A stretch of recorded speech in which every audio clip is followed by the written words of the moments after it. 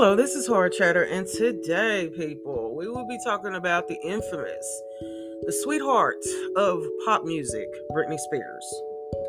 Now, she's been doing some weird stuff lately, and her family and friends planning an intervention. They say they're afraid that she's gonna die, and I think that's kind of harsh, don't you? To go to somebody who's having problems and say, I'm afraid you're going to die. And this is why I'm coming to you. First of all, this is what we need to understand. Brittney Spears has been a star since she was 15 years old. Okay. And during that time, she's been under conservatorship of her father. Okay.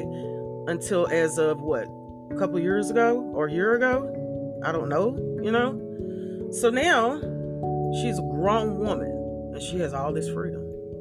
She has all this money, probably with some past addictions because of some stuff that she's been through. She needs psychological help. She needs help by a professional. I'm sorry. And you know what? No, I'm not sorry. She doesn't need a bunch of assholes who probably don't feel that way for her to come to her to try to get her help. Does that make sense? She needs somebody who she can trust. You can't always trust your family. That's what. And two, if she doesn't want help, she's not going to get help.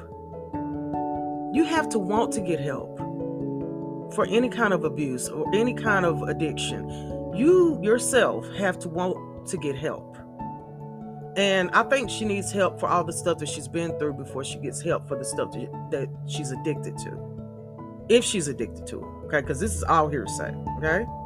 So if you want to know more about it, you can go to TMZ. But, when you go to do this intervention, go with love and care. Don't go with judgment, because evidently that's all she's been going through is judgment. So until the next time, this is Horror Chatter, and I'll talk to you soon.